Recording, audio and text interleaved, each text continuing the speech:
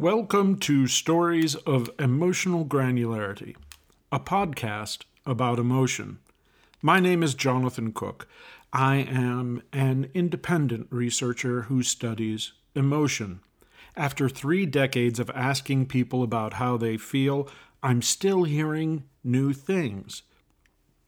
Last week's episode explored the emotion known as Friluftsliv, the pleasure people feel when they spend time in nature.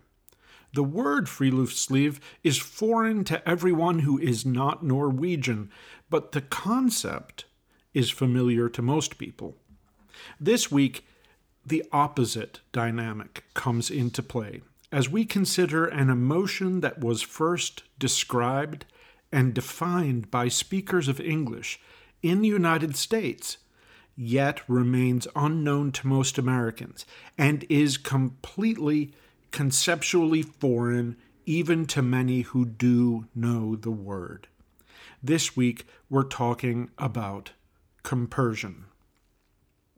Compersion is a pleasant feeling that a person can experience when their lover takes another lover.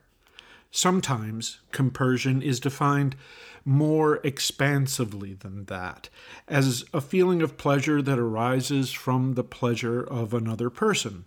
In practice, however, the word compersion was coined in the context of a polyamorous community and is used almost exclusively by people who are in a polyamorous relationship or to describe such relationships. Another term for the broader experience of pleasure in another person's pleasure is mudita. The concept of mudita comes from Buddhist philosophy, and there will be another episode of this podcast that will be devoted to the emotion of mudita.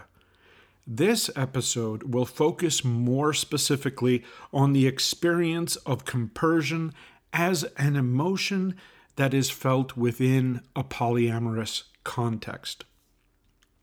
I know that some people who practice polyamory will disagree with my narrow usage of the word compersion, but that's what it's like to work with emotions.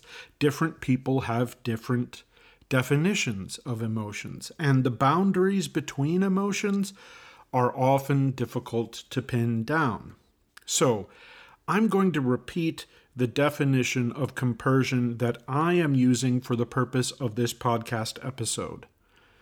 Compersion is a pleasant feeling that a person can experience when their lover takes another lover. Now, take notice of the fact that I said that compersion is something that a person can feel. Not everybody does feel compersion. Many people, in fact, will insist that compersion is not a genuine emotion at all. A few months ago, for example, somebody wrote on a Reddit discussion board that, quote, "Compersion is not an innate human feeling. It is a fear response, a defense mechanism akin to Stockholm Syndrome or battered woman syndrome, where you feel trapped and helpless. So rather than resist the hurt, pain, and trauma, you go along with it.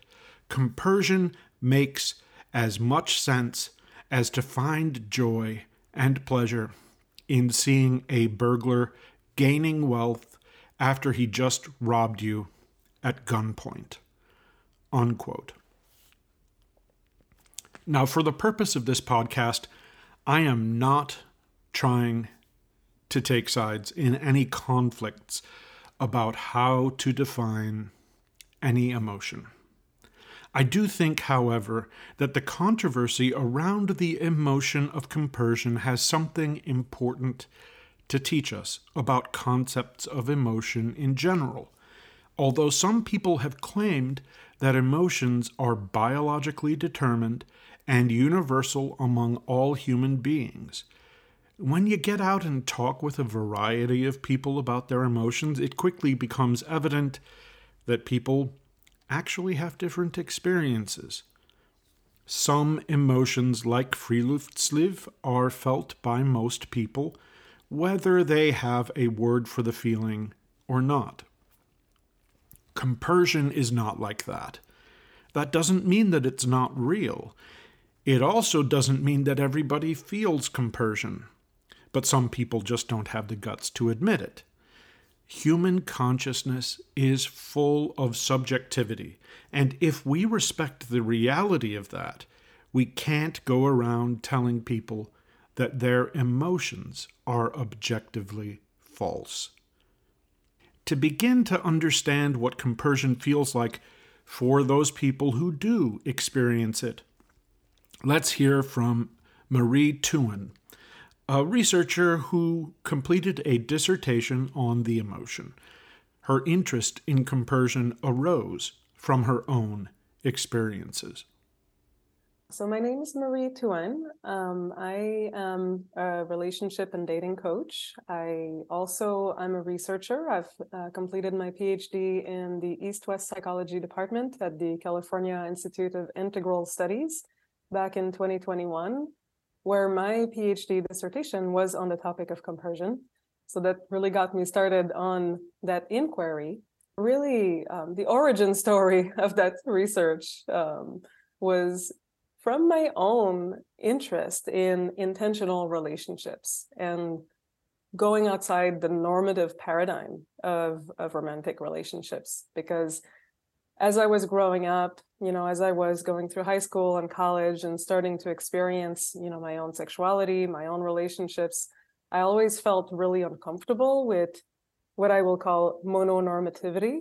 And that is a big word that means the assumption that monogamy is the only valid and the only healthy and morally superior way of conducting and creating romantic relationships.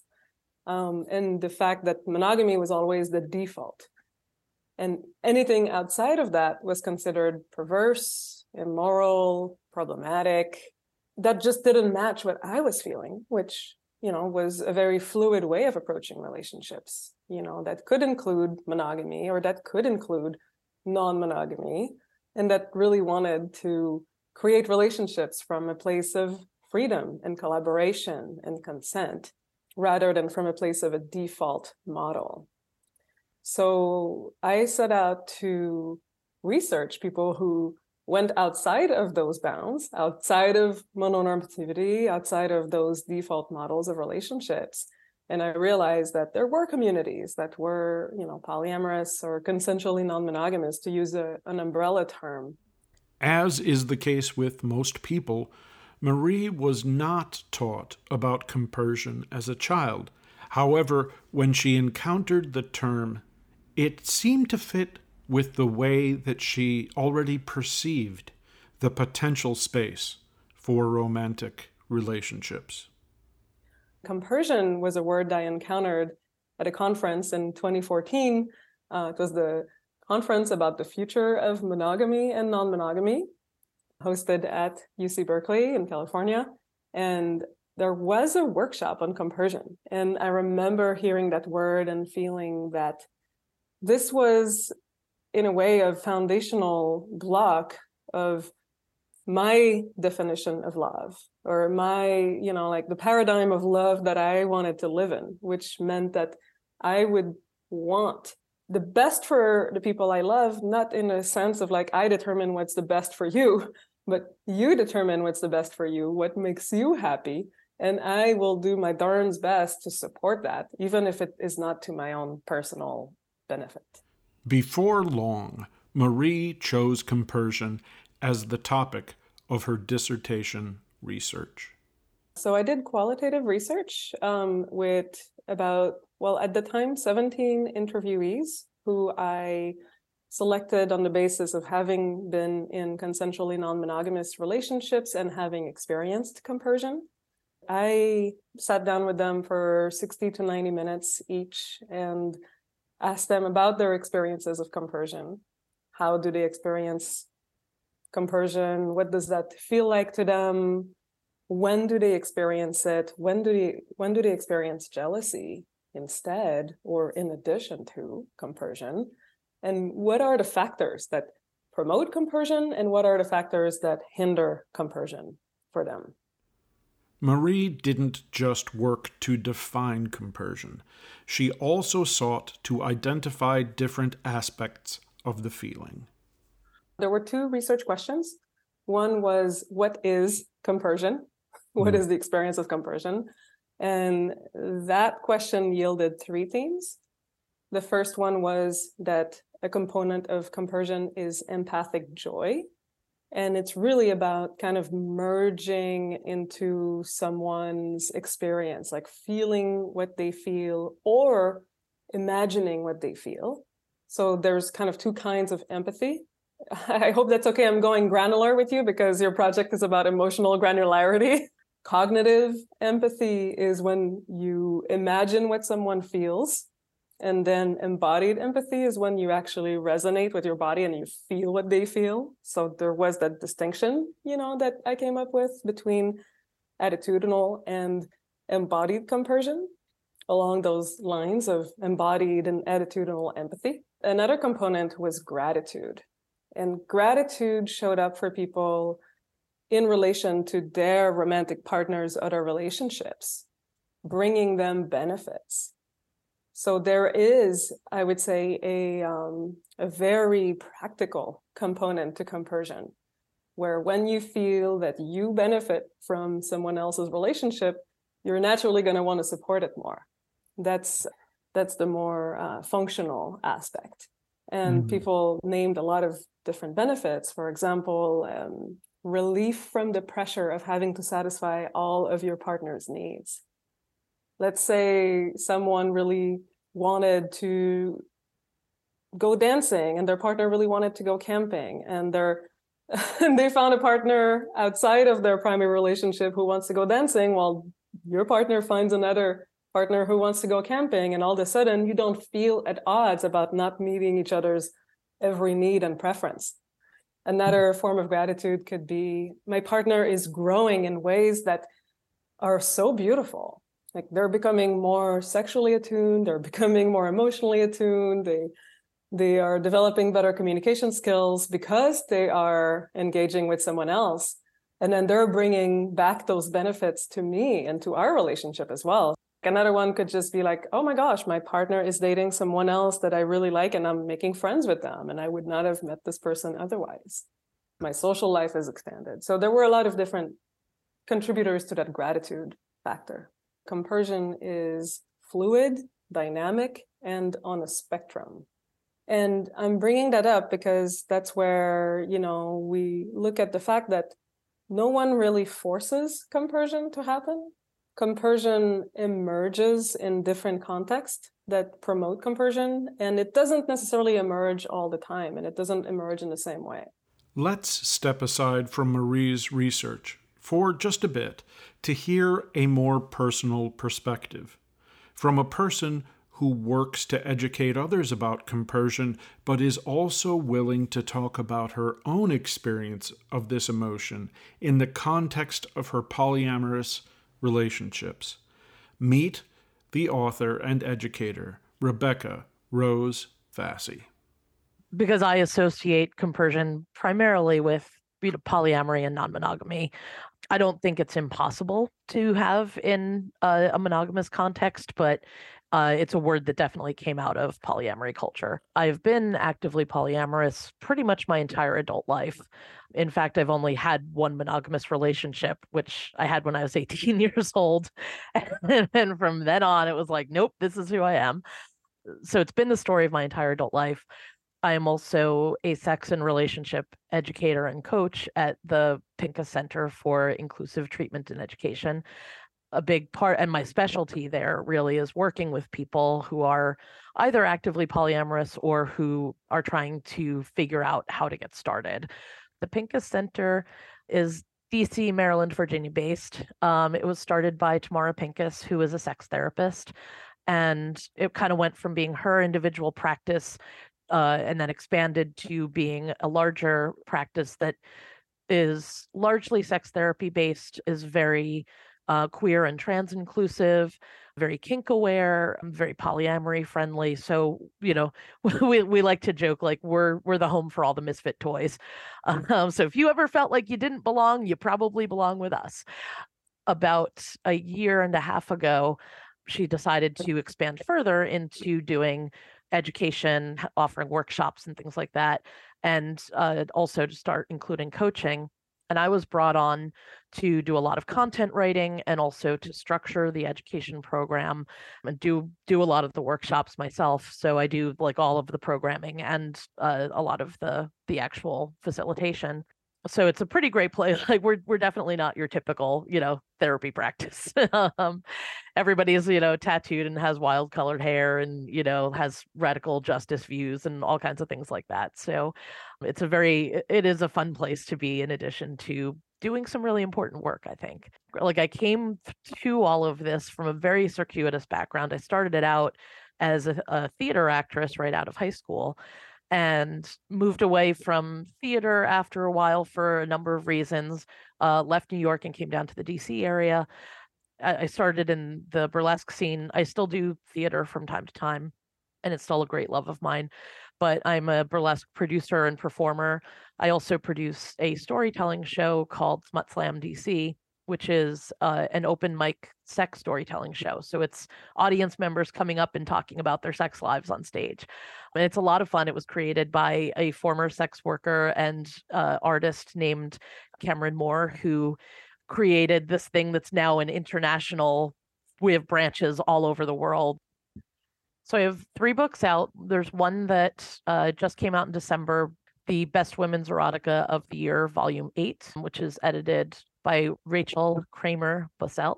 The very first book I ever put out was one of my pandemic projects because we have this international smut slam juggernaut going on. One of the things that's also an aspect of the show is people contributing anonymous confessions that get read from the stage. So sexy confessions about their lives. So we had long wanted to do a book. So I edited and learned how to publish. So it was my let's just dive in and figure out how to lay out and publish a book. We created a book called Anonymous Sex.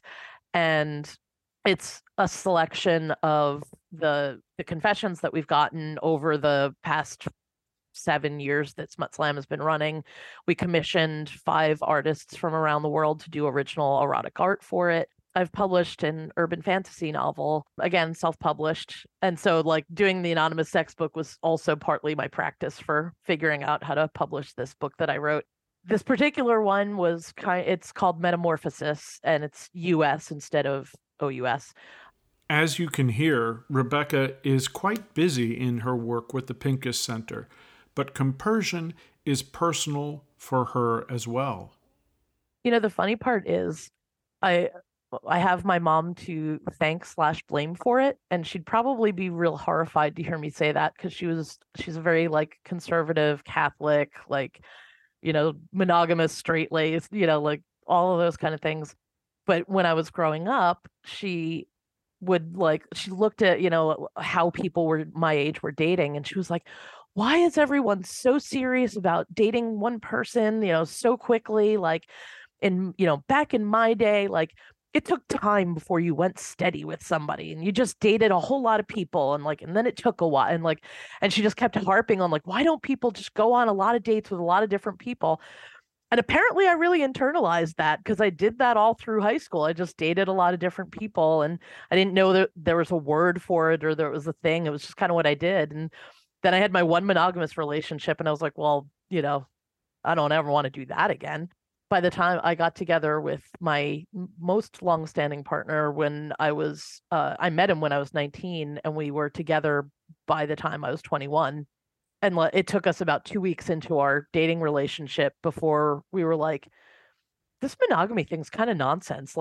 We were dating other people when we were just friends with benefits and that was fine. Do we need to stop? And we're like, no, let's just keep doing it.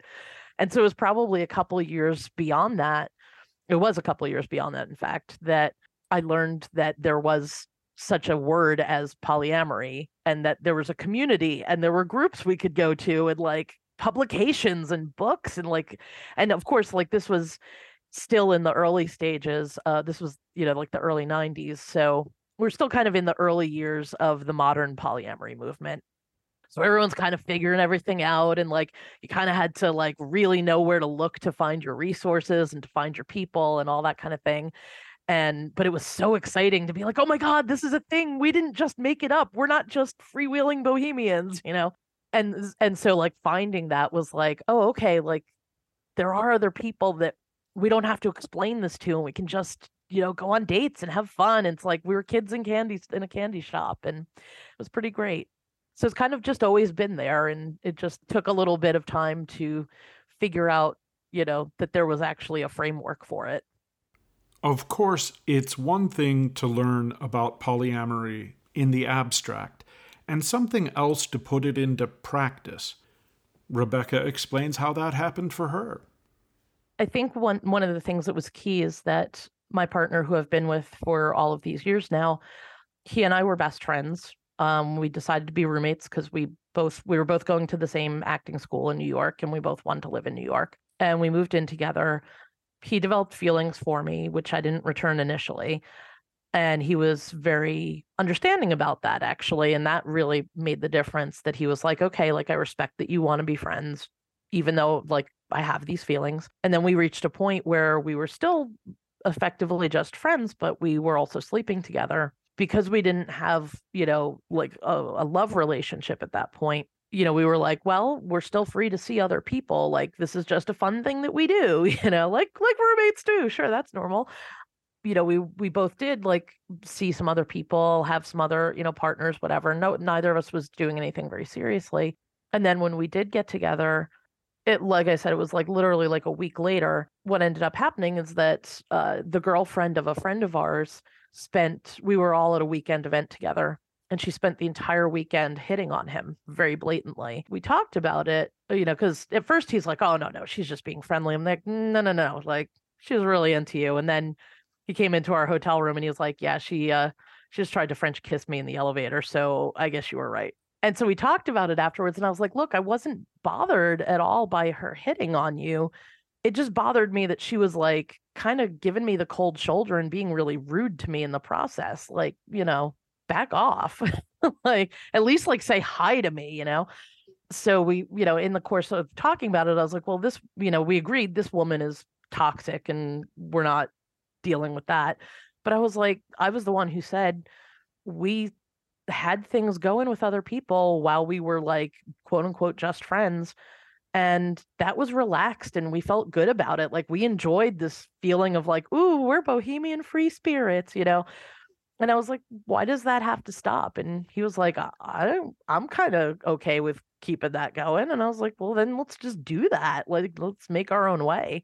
And it still took us probably a good, I would say 2 to 3 years after that before we actually put that into action, because we were still like in this very like, oh, new relationship energy of we're together and we're so in love, and like, and so we were very focused on each other because it was so like new and exciting. And then once we got to the point of like, okay, like we're actually exploring stuff with other people, I will say there was we had a lot of fun. We had a lot of good experiences.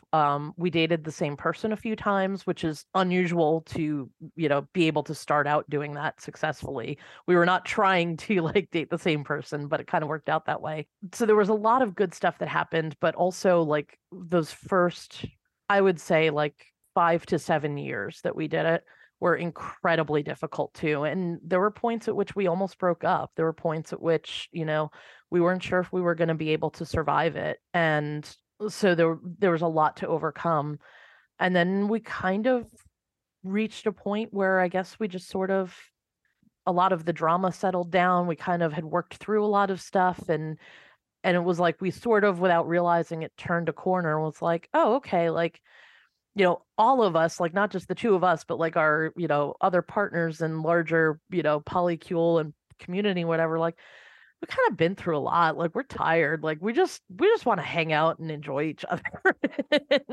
And we all kind of got better at managing stuff and understanding where people were coming from, and realizing that the other people that we were interacting with, like other partners or, partners of partners, whatever, like they're not the enemy. Like we're all in this together. We're all presumably care about each other's happiness and want the best for each other. And, so what are we struggling about? Rebecca isn't painting a perfect picture of her polyamory.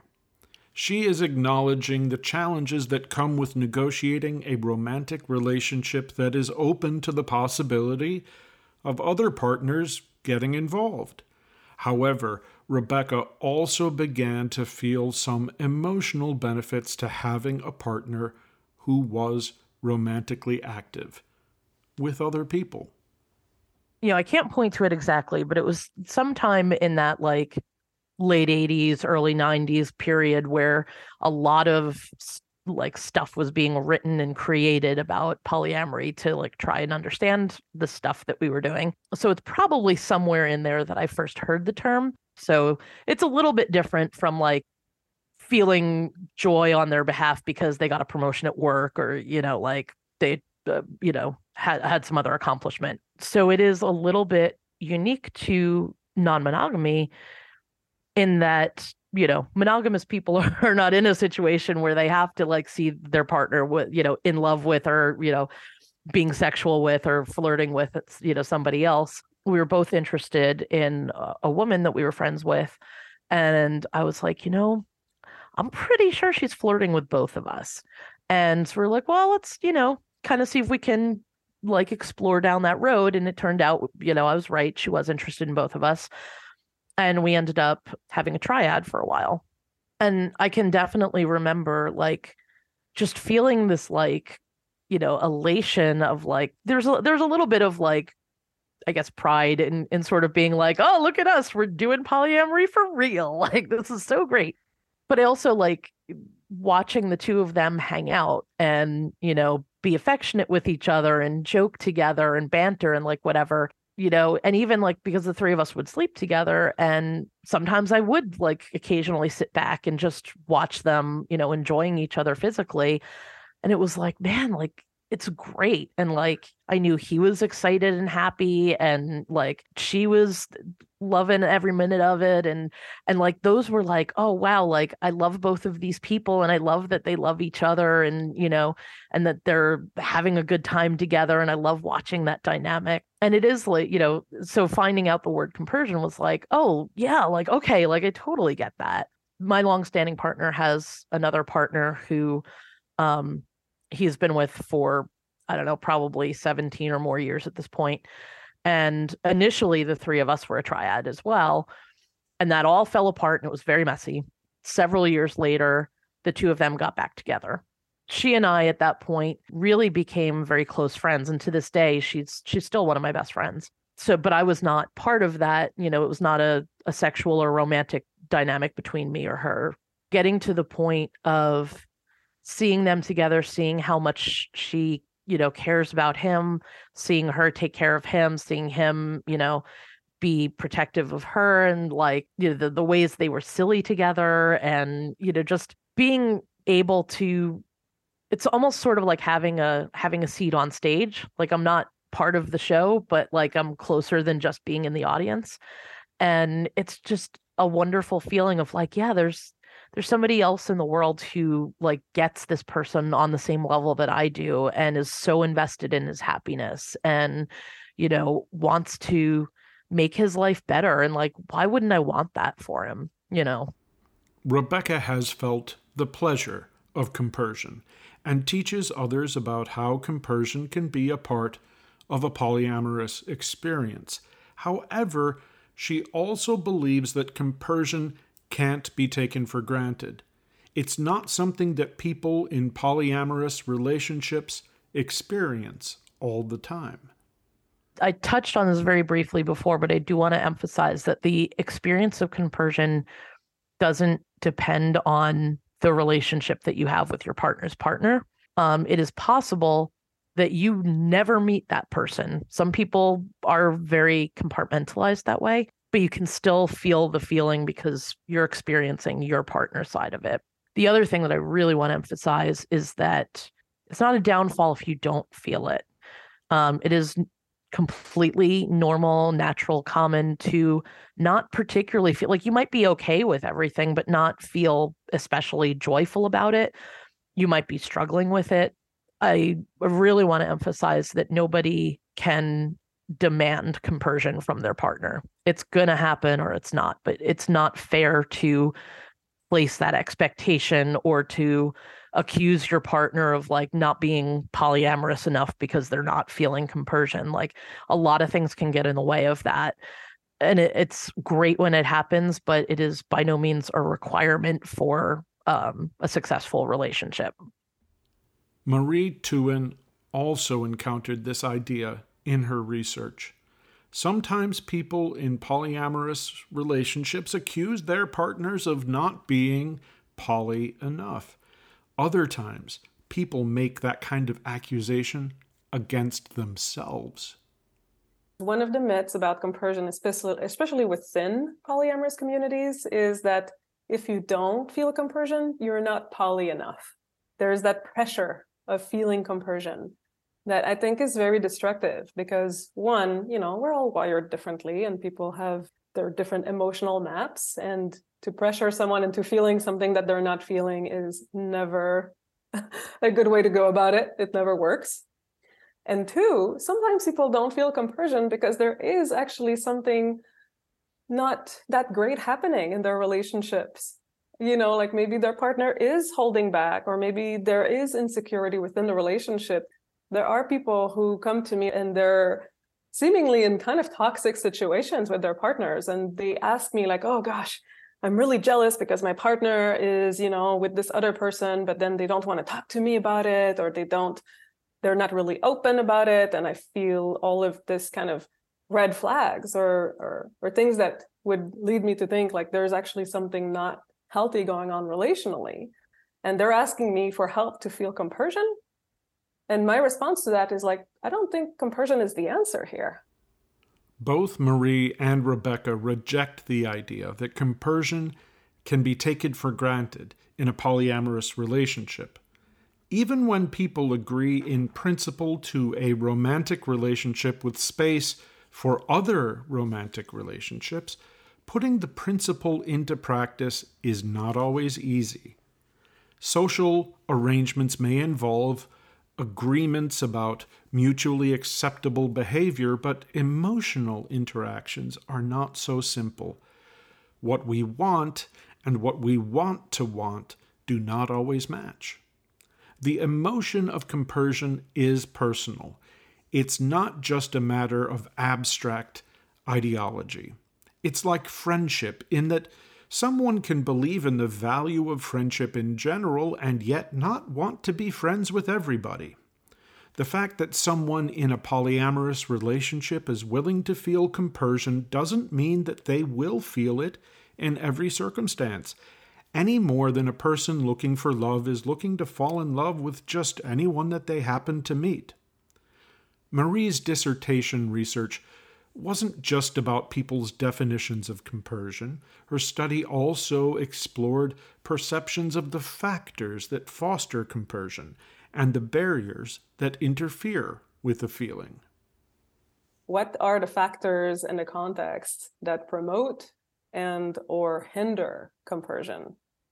So what factors impact compersion? And so I had it divided in the factors that positively impact compersion and the factors that negatively impact compersion. That yielded 6 different themes. And these 6 themes were grouped into 3 categories. I'll start with the categories. So the first one was individual factors. The second one was relational factors. And the third one was social factors. Some people, are very on board. They know that this is who they are. This is what they want to do. This is who they're meant to be. And then there's people who might have been dragged into non-monogamy by their partner, and they're not really on board. Maybe they kind of see how this could work and they don't want to lose their relationship. They're like, okay, let me give this a try, but really I would much prefer monogamy. It is striking to me the way that Marie's research describes the impact of factors beyond the individual on the feeling of compersion. People's romantic partners have an impact on the emotion, of course, but so do the partners of those partners. And the influence of one's immediate community and one's position in society as a whole play a role as well. I don't think that this dynamic is something that is unique to compersion. We like to think of our emotions as something that we feel alone, and ultimately the feeling of the emotion belongs to us. However, our cultural identities and social connections strongly influence the tone that these emotions take on, and what we decide to do as a result of them.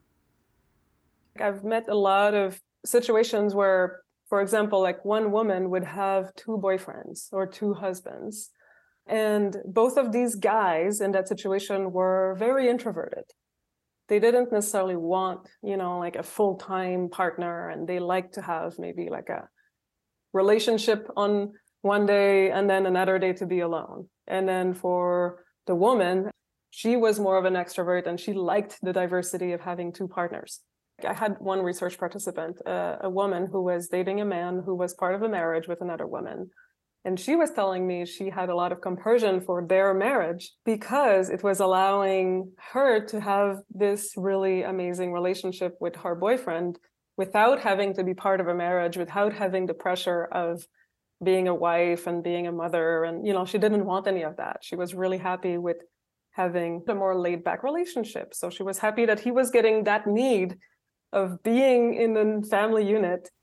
We don't have time to go through all of the findings of Marie's research, but luckily we don't have to. Her dissertation is available online in its full original format and in a shorter version for those who are looking for the high points. For people who don't want to read all 600 pages of my dissertation, which is free and downloadable online, by the way, I have created a small ebook, which really distills a lot of what I've talked about today, but really the most practical gems of my research about what are the factors that promote and hinder compersion. So people can find both of those things, my full dissertation or the small ebook, as well as a lot of other resources and blogs on whatiscompersion.com. One of the things that I'm trying to do with this podcast is to represent an emotion from different perspectives. So I want to round up this episode by sharing my own perspective on compersion. When I first started interviewing people about compersion, I didn't think that I had ever felt this emotion. As I was listening to Marie talk about how compersion is experienced on a spectrum, however, I thought back to my own past romantic relationships. I thought back to the 1990s when, for a very brief time, I married an anarchist. Okay, so you're probably not surprised to hear that that didn't last very long because, well, she didn't really believe in the institution of marriage except as a way to share health insurance coverage. And shortly after we got married, during her lunch break at work, I quit the job that was giving me health insurance coverage anyway. So, no, it didn't last for very long. We never even moved in together. The thing is that I was aware from almost the very start of that relationship, our romantic involvement, that she was already in another romantic relationship with another person. He lived in another city, but she would see him from time to time. Now, I didn't gain any pleasure from her relationship with him. The fact that she was involved with him did not enhance the relationship that I had with her in any way. Not for me, anyway. But at the time, I wanted to be with her. So I decided that accepting that her relationship to me was not monogamous was worth it. I also didn't wish her any unhappiness in this other relationship. I guess I was kind of glad that she was happy in her own way. Was that compersion? I suppose it depends on how you define compersion. Marie Tuin thought that maybe my experience might be on the compersion spectrum. I certainly never would define it in that way, though, and I have never particularly wanted to feel compersion.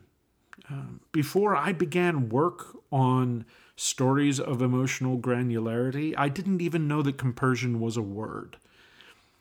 So, I reacted to the blow-up of that brief marriage to the anarchist by getting married to a more conventional woman.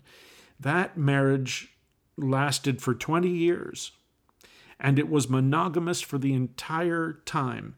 And I am proud of that monogamy because it was an expression of my commitment and a way for me to feel true, authentic to my feelings of attachment. I don't think I ever want to be in a polyamorous relationship. I don't feel emotionally impoverished for not being in the kind of relationship that Rebecca and Marie have described. I just don't think compersion is for me. That doesn't mean that compersion doesn't exist. The boundaries of my own emotions don't define the boundaries of other people's emotions. There are plenty of things in life that other people feel passionately about, to which I am indifferent. What's more, some people have emotions that make me feel uncomfortable or even angry. That doesn't make those emotions unreal. There are many people who are zealously attached to the idea that monogamy is the only real and proper way to experience love. They want everybody to live in a way that makes them feel comfortable, conforming to an emotional path that suits them. Underlying that attitude is the belief that everybody is emotionally the same, that all people have the same fundamental psychological needs, and that those needs can be met in the same ways. That belief doesn't match the reality of what you'll find if you talk with people, listen to them, and try to understand where they're coming from. Now, I have an identical twin. Genetically, we are identical. However, we are not emotionally identical. There are things that he feels that I do not, things that he enjoys that I do not enjoy. I don't know why we have become different in those ways. Maybe it has to do with different experiences that we've had. Maybe it's about decisions that we made or just the influence of random chance. A human life is too complex to pick apart and definitively understand, as if it was a piece of machinery. So I can't explain it, but I can observe that although we have many similarities, we are not the same. It might be easier to live in a world where everybody had the same kinds of feelings. It would also be rather dull. Regardless of what we would like, diversity exists. Emotional diversity is as real as cultural diversity. What makes one person feel secure can make another person feel downright miserable. Now, I'm producing this podcast because I believe that we are more likely to have a society that works for everyone if we enhance our ability to recognize the nuances of our emotional differences. Over the last few years, it's become really popular to worry about social divisions and to pine for a time when everyone could come together in perfect harmony. What no one can agree upon, however, is exactly when everyone lived in harmony. There might have been times when the expression of diversity has been suppressed, but diversity has always existed. Whenever people gather to sing together in perfect harmony, You can be sure that there are people who are straining their voices in order to sing the part that has been assigned to them. This is just the second episode of the podcast, Stories of Emotional Granularity, and already we have encountered contentious territory. That's just how it's going to be sometimes. We don't all want the same thing.